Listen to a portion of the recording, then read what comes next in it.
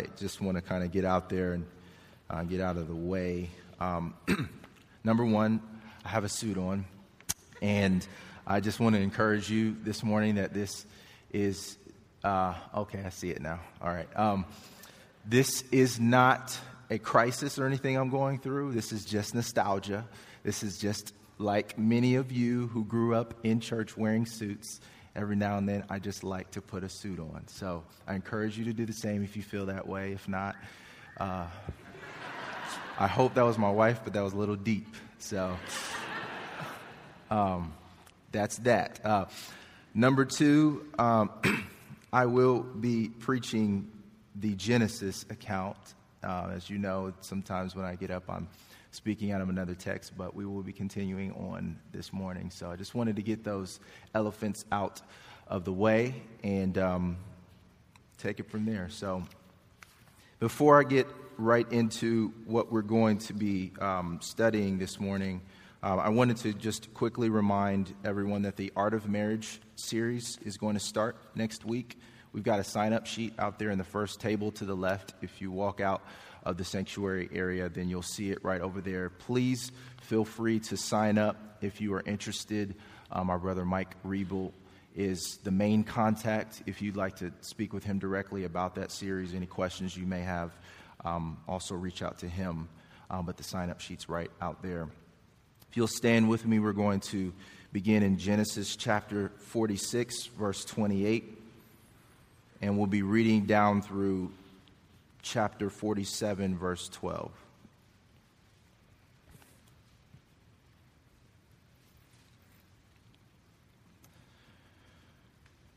And it reads, "He had sent Judah ahead of him to Joseph to show the way before him in Goshen, and they came into the land of Goshen.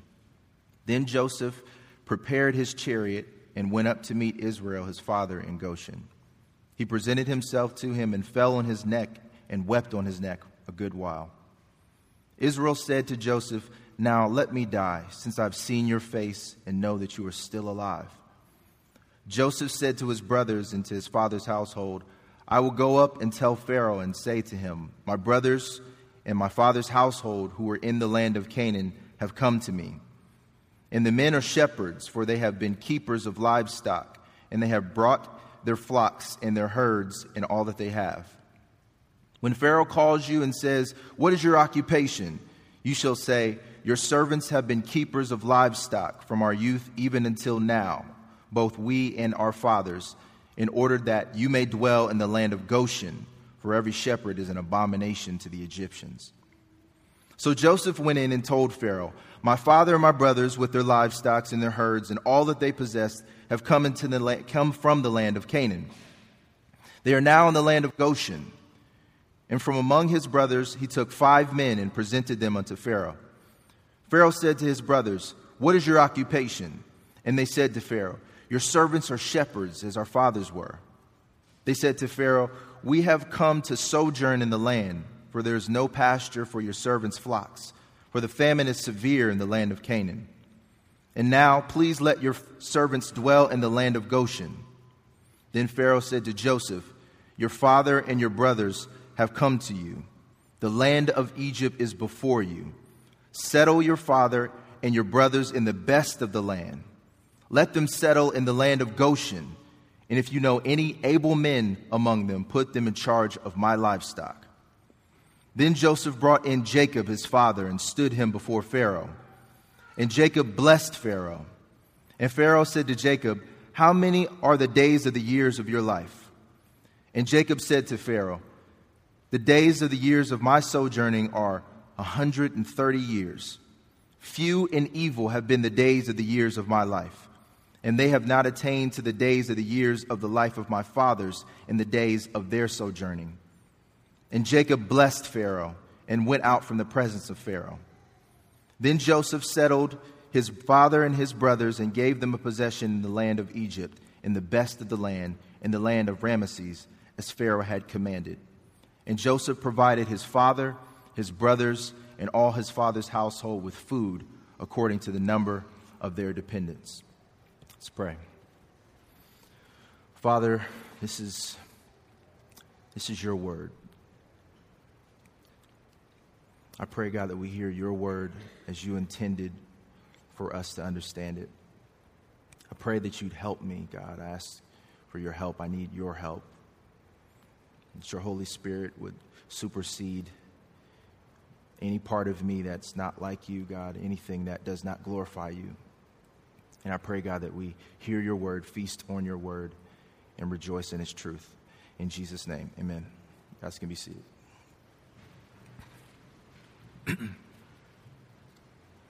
So, we're approaching the end of this account in Genesis, our series. And in effect, we're witnessing the end of an era. This transition that we're seeing right here, I call it a transition specifically because we're going to see some details of what to look forward to. But this transition gives us a picture of Israel settling into a land that eases their wandering and allows them to rest. We begin in verse 28 and jump right in. It kind of seems like, hey, we're going backwards. We addressed this before, but to kind of give a picture of what it means for them to come to this land and to settle, it's important we start there. So what could be significant beginning at verse 28 is that Jacob sends Judah ahead of him to meet Joseph in Goshen. It could speak to the favor that Judah now has with both Jacob and Joseph. We recall in the past parts of the series and the past chapters that we went through, Judah could have this connection with both father and brother here. In effect, he's gained more trust with Jacob, offering his own life for the sake of Benjamin. And with Joseph, he's coming to Joseph with this plea for his family, and Joseph's heart softens towards his brother Judah. So he goes ahead of them to meet with Joseph in Goshen, just to essentially prepare the way. Now, I hope everybody's been able to follow this place, providence, promise, promise, place, providence, place, promise framework.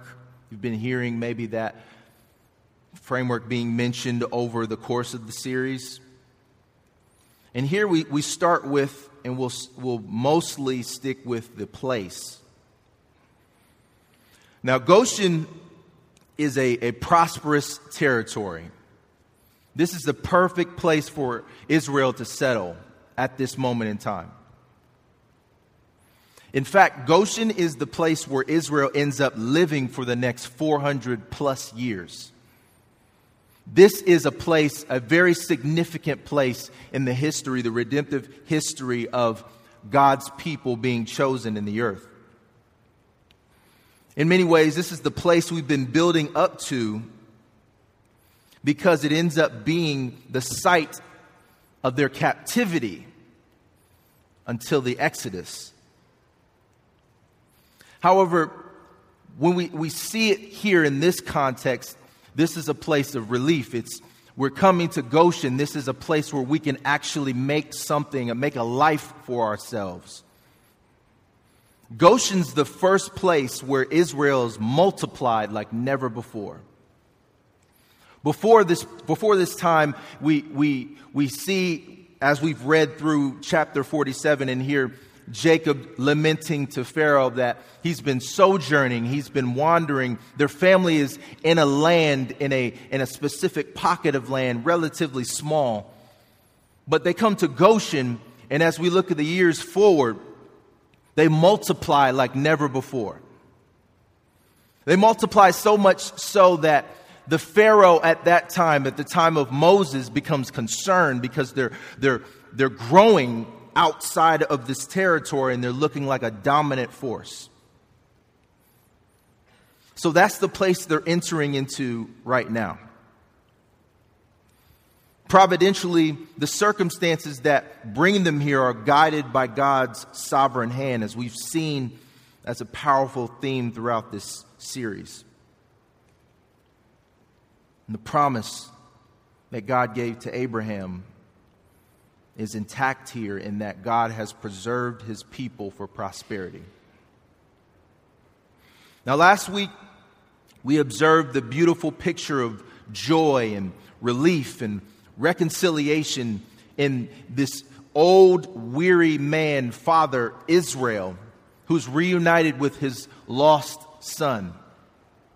This really old man who carries the weight of the promise, who carries the patriarch's blessing with him. He's coming from a place of famine and suffering and grief and mourning, and he's reunited with his son in this moment of elation and joy. And it's a beautiful, beautiful picture to continue to reflect on.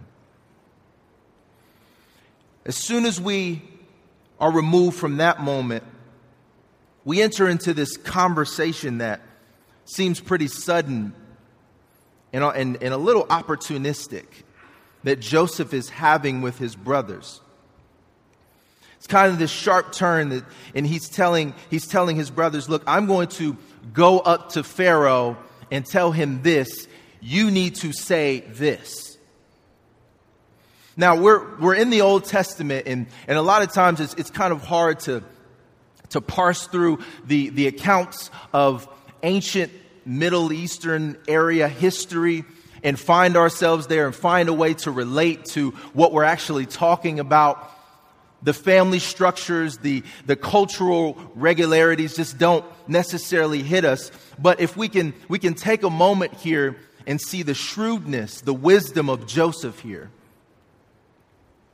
Joseph has been living in Egypt, not just dwelling in Egypt as a citizen, but he has operated in a position of power in Egypt.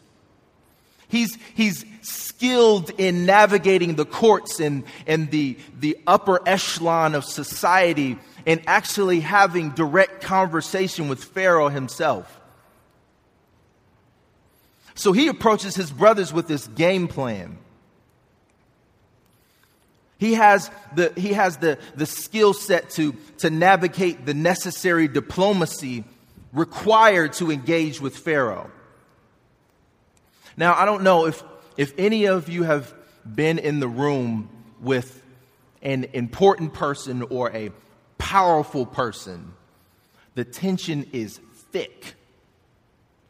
When you're talking to somebody who has the authority to make a lot of decisions, and they throw that weight around, everybody is walking on pins and needles around this person. It's a very nerve-wracking thing to be in the room with somebody powerful. It's almost like the room gravitates to this person's every whim. They make a joke, the laughter is exaggerated. They make a command, somebody almost jumps and runs to do it. There's this variation of I'm trying to use a polite term, but brown-nosing to this individual. So it's not even genuine interaction. It's just, this person's powerful. He has a lot of control here, so we have to respond to him this way. So Joseph is schooling his brothers on this is how you talk to this guy. I'm your brother, but you have to understand in Egypt, I understand how this works. This is the most powerful man in the most prosperous place in the entire world. So Joseph's counsel to them is not to be taken lightly, and how he instructs his brothers to speak in the royal court. He will go before them as one who has favor with the highest office in Egypt. He will share specific details about their occupation to give a sense of their trade, what it would mean for Egypt to house them, and also open this door for their settlement in this land that they've come to. So they come to this land, and it's not even established yet that this is where they're going to be. They're like, oh, this is nice. This is perfect, actually. Thanks, Joseph. And then Joseph gathers and says, okay, this is what we're going to have to do. Because this isn't technically ours yet. It's very interesting to note here. One commentator makes a comment that struck me. Very interesting to note that there was a time when they were contriving to get rid of him. The brothers were contriving to get rid of Joseph. They were sitting around. They had this little plot outside of what Joseph even knew, and they wanted to get rid of their brother. Now he is contriving to settle them to their satisfaction and advantage. This is rendering good for evil. It's significant to watch this contrast at work. His instruction to his brothers reminds us that providence is connected to active commands. So it could be this: Joseph, you are a leader in Egypt, so make it happen. You occupy this high office and this credit. You have this credibility with Pharaoh, so just give us the land. But Joseph is inviting them to participate in what they're actually going to walk into. He's not just dropping it in their lap and saying, you're blessed and go as you were, but he's inviting them to have faith and participate in that which will ultimately be their deliverance. He didn't just take care of everything. The brothers did not know what Pharaoh's response would be. They had to trust in what Joseph had done ahead of them, but they would still tremble before Pharaoh. That gives you a real sense of what we live. We like to know everything before it happens. We like to have control of every aspect and intricate detail of our lives, but there's just some times where you just have to trust things that you don't know how they're going to play out. This is what Joseph's asking of his brothers. So if we continue on in chapter 47 and we see the scene, and once again the tension is thick. This is not a Pharaoh to be trifled with. We remember what he did with the cupbearer and the baker. On seemingly small offenses, they were cast away. One died and one was restored, but this is a tense moment. And the scenario plays out exactly how Joseph predicts. He goes before Pharaoh. He announces his brothers. He says, they're here. My family is here. They're shepherds. And he subtly slips in there, oh, by the way, we're considering Goshen. He doesn't presume to approach Pharaoh and tell him this is what I want, but he slips it in there and says, oh, they're kind of in Goshen right now. Pharaoh, in absolute power, responds to this and says, what do you guys do? What do you do? What's your occupation? 5 brothers stand before Pharaoh. Commentators say that these may have been the most presentable, the most attractive, the best looking of them. And they wisely follow Joseph's instruction. But in a certain twist of boldness, they don't just say and parrot the exact thing that Joseph tells them to say. These brothers, they are a trip. They just flat out ask Pharaoh, can we have Goshen? That's like childish. Joseph's like, do you understand where we are right now? There's rules here. You don't just ask for stuff. I didn't even do that, and I have all the favor, and you're just going to come before. This is a delicate moment. This could be the end of you. And they're just like, well, we're just going to ask. It should remind us of something in our interaction with God. So they flat out ask. Depending on your perspective, this is an act of faith or foolishness. But their ask ends up paying off. Pharaoh doesn't respond to them. He looks over to Joseph. He looks over to Joseph and he says, go ahead and settle them in Goshen.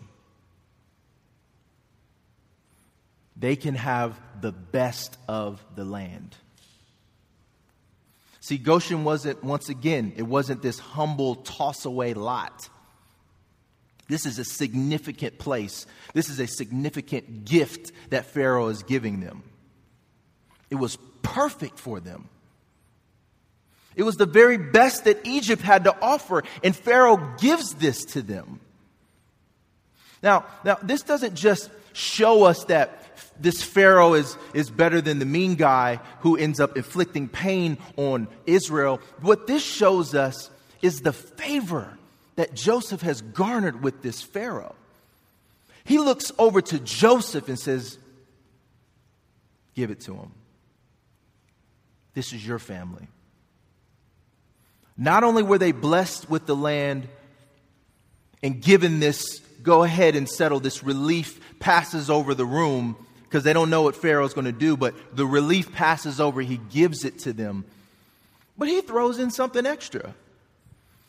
Any of you guys who are well-bodied and able, you can work for me. You can tend my livestock. Well, all right. I guess it pays to ask. I guess it pays to muster up the courage to ask when you know who goes before you.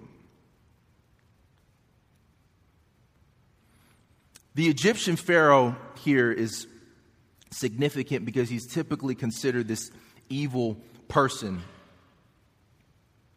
But he's a picture of a father that is gracious, and we see that Jacob ends up blessing him later. Further on, and as we get into Exodus and we see what happens with Israel and Moses, we see Pharaoh's heart being hardened. He oppresses the people. But this act of blessing, this act of divine favor being extended, it shows that God is sovereign over the hearts of men and rulers. So what we experience and what we say we garner favor with somebody powerful or important on some level, we may think that it's because of our go-after-itness or our ambition. But the favor that God gives us in blessing us through individuals who have control or who have influence is actually an exercise of His sovereign power. He is being blessed by Jacob, therefore being a blessing to God's people. Now we come here to what I think is the centerpiece of this text, because we started out with the beautiful picture of reuniting Joseph and Jacob in this awesome, just emotional scene. And now we have Jacob, the old and weary patriarch, coming before Pharaoh. There's something to admire about somebody who's been through a whole host of things, and they walk in, there's no ceremony, there's just, I'm here. No matter who you're asking them to stand before or speak to, they're not quick to be amazed or overly coddle the individual. They're confidently present, and they express an honesty that I envy. See, I still tiptoe around things, and I want to be a diplomat, and I want to say things the right way, but when you get to be 130, can you imagine the honesty that will fly out your mouth? I'm at the end of the rope here. What do I have left to lose? I'm going to say it before Pharaoh. I'm going to be honest in my presentation. This old embattled patriarch blessing Pharaoh is significant because he still holds the blessing from God. He's actually called Israel. And he blesses Pharaoh as a measure of mediating God's blessing to others. Genesis 12:3 says that in God speaking to Abraham, God says to him, I will bless those who bless you. He blesses him coming and going. So Pharaoh must have marveled at this old man before him, blessing him. And he asks, he's like, oh, so how old are you? Jacob shares his age and accompanies this information with the statement, few and evil have been the days and the years of my life. Harkens me back to Job 14:1. He says, man who is born of a woman is of a few days and full of trouble. And Jacob concisely accounts for what his life has been before Pharaoh in that brief statement, but it carries tremendous weight. Jacob has endured the hardships and injury that often accompany a trickster. This old man was once a young man, and he was a trickster in the highest degree. He was always trying to get out of a result and make a way for himself that often lended to his own craftiness. He cheated his brother, had to run away. He tasted some of his own medicine with his uncle Laban. His daughter Dinah was assaulted. His beloved Rachel had died. His eldest son's deceit and incest wore him down. And recently, he'd just come out of grieving his favorite son's death.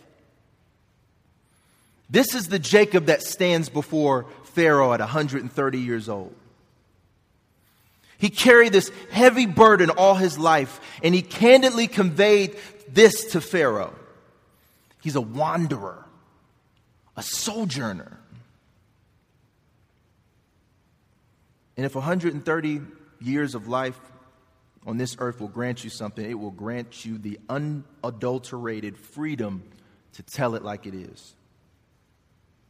I remember one of my favorite movies is the Shawshank Redemption. And Morgan Freeman in the movie he was a criminal. He was a murderer. He admitted it. But there was this reoccurring scene where he kept going before the parole board. And he's just like, hey, I think I'm ready. I'm rehabilitated. I'm ready to go back out there. And the guys are looking at him like, and it pans to the actual document that needs approval. And they just stamp it, denied. Happens a couple more times during the movie. Denied. And then his homie just broke out in this amazing, glorious scene. He's just in prison by himself, and he sits before the parole board with the most relaxed slouch ever.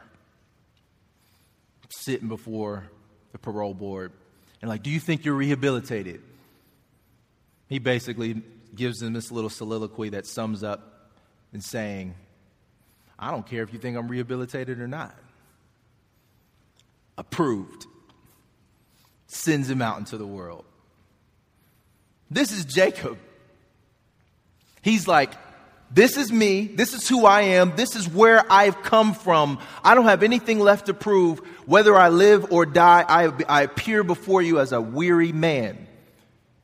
And you have given me an opportunity to rest.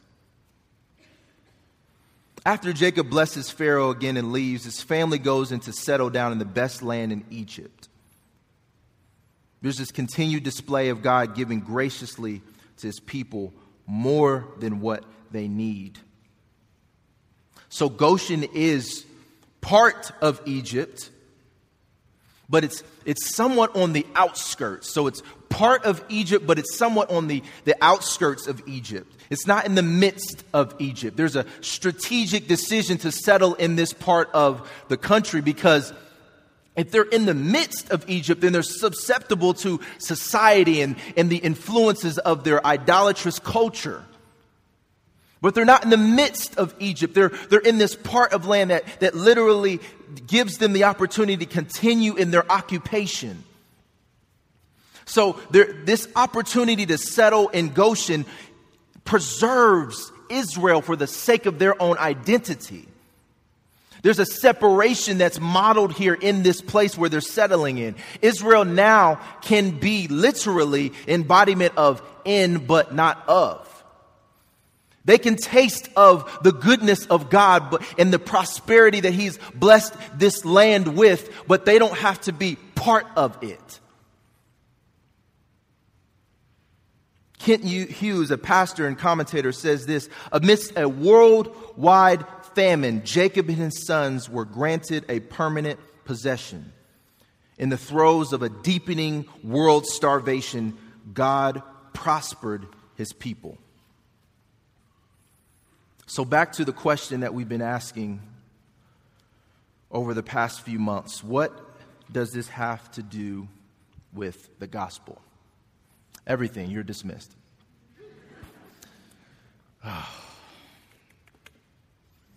Everything to do with the gospel. Two considerations. Number one, Christ as advocate, Christ as mediator. 1 Timothy 2 and 5, there's one God, there's one mediator between God and man, the man Christ Jesus. 1 John 2 and 1, my little children, I am writing these things to you that you may not sin. But if anyone does sin, we have an advocate with the Father, Jesus Christ, the righteous. The commentator says, talking about Joseph and the connection he has with Pharaoh, he says, though he was a great man, his family was comparatively despicable, especially in Egypt. Although this was their condition, he owned them as his family. Let those that are rich and great in the world learn hence not to overlook or despise their poor relations. Every branch of the tree is not a top branch, but because it is a lower branch, is it therefore not of the tree? Our Lord Jesus, like Joseph here, is not ashamed to call us brethren. Joseph owned them. He advocated for them. He mediated their favor towards Pharaoh. They were received because of him. What Jesus has done, He has done for us all. He has gone before us to be the one-time sacrifice for our sins, purging our guilty stains by His blood. We sing that, and oftentimes we don't realize what we're singing. We're talking about a man bleeding. We're talking about significant amounts of his life coming out of him. He's bled for us. And with that blood, He purges the stains of our sin. And then we're made co-heirs with God. In Christ, we have all spiritual blessings. We're friends of God. We are partakers of His riches. What Christ has gained, He has shared with His people. He doesn't just call us servants, He calls us friends. He brings us near. And we see this with Joseph. And we see the offenders. We see what they have done to Joseph. They left him in the pit to die. He rises from the pit, ascends to the highest office in the land to advocate for them. He sits with them. He brings them close, helps them understand how to speak to the Father, almost like Jesus did with His disciples and said, this is how you talk to my Father. He brings us close. Lets us know we have nothing to be afraid of. He's our advocate, our mediator. Second consideration. There remains a rest for the people of God. In his address to Pharaoh, Jacob again talks about his years of sojourning. He was an old man drowning in his own grief with a relatively small family in a land that was not his. And look where God takes him. Sojourning. This made me think of the language of us being sojourners and pilgrims here with no place to truly rest. There's New Testament allusions to being strangers and sojourners as aliens with no home. And this place is not our home. The hope in the gospel is interwoven in the complexity, the already, but not yet. There is truly a sense of the immediate blessing, the immediate joy, the immediate satisfaction of knowing Jesus. Here, now, presently. But there is also this sense of, I cannot wait to get home. This is not our home. This fallen state that we are in is not our state. So we go back to Jacob and remember his relief to see Joseph. He says that he can finally die, as if to die in peace. The beginning of Genesis 46, God tells Jacob that Joseph will close his eyes to give this indication that he can finally rest. And this foreshadows a rest for Israel. God is addressing Israel. He's telling him, you can close your eyes when you see Joseph. There's a rest for you. It won't be fully realized here in Egypt, but it points to the fullness of the promise that is articulated in Hebrews 4:9, that there remains a rest for God's people. Joseph, as a Christ type, is extending himself to Israel, saying, come to me, you who labor and who are heavy laden, and I will give you rest. There's this immediate sense to this rest where we can go to Jesus now, take comfort in his words, take the sacraments to remember what he has done, sing praises, and enter into communion with him in prayer. But there's also this sense of an eternal rest where Jesus invites us to remember that he will wipe away every tear. We will see him as he is. Imagine Joseph jumping off that chariot in full splendor. Jacob's never seen Joseph like this. He gave him a coat of many colors, but Joseph jumps off this chariot. He's clad in clothing he's never seen. He's brilliantly radiating his majesty. And then Jacob looks at him and says, this is my son. And the moment of their interaction is for him to usher him into this place called Goshen, where he can rest. He sees his son and he can lay his hair down and he can die in peace. And we will rest in Abraham's bosom, the fulfillment of the promise, the uninterrupted fellowship with the Lamb. Turn with me to Hebrews chapter 11.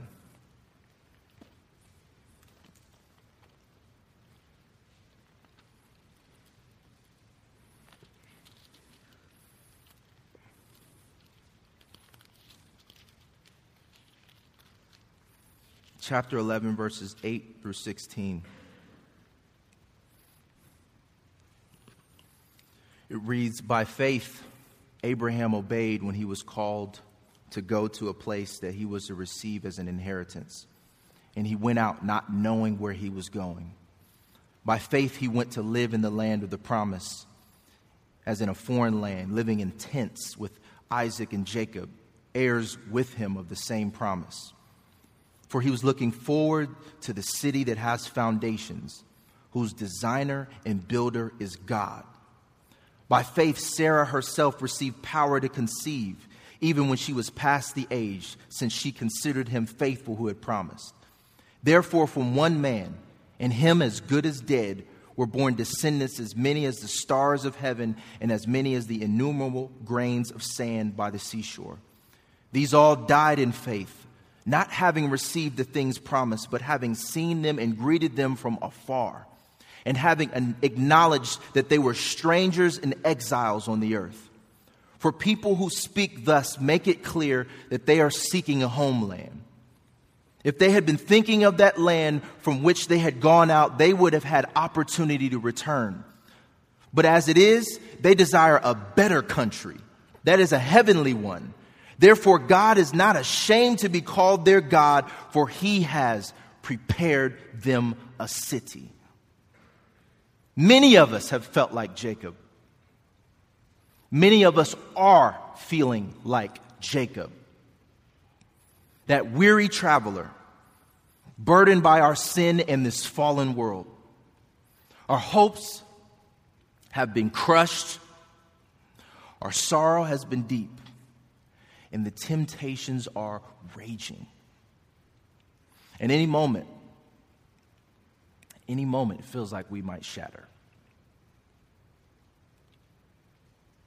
At 32 years old, I can say I've been acquainted with some of this weariness. And surely there are some more mature among you that says, well, wait till you get a load of 40. Wait till you get a load of 50.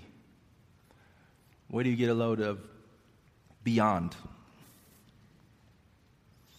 And I'm here to tell you that there remains a rest for us all. I pray that you see that the call to come to Jesus now is an invitation to be with Jesus forever. I'll leave you with this. Jesus speaks in John 14:3. He says, if I go to prepare a place for you, I will come again, and I will take you to myself, that where I am, you may be also. I pray we take comfort in those words. We can come to Jesus now. There's a sense where we can drink of him, we can eat and feast of him now, to experience his presence now. But we also long to be with him for the rest of our lives. Heaven is not just a place, streets of gold. It's a place that is lit up literally by the Son of the living God. All tribes, tongues, and languages bow and worship at his feet. As we are here and we celebrate and we take of his goodness and joy, let's look forward to the hereafter. Let's pray. Father, you are good. Your mercy endures forever. Truth is everlasting, all generations. God, help us not to be burdened down by this life, given to that.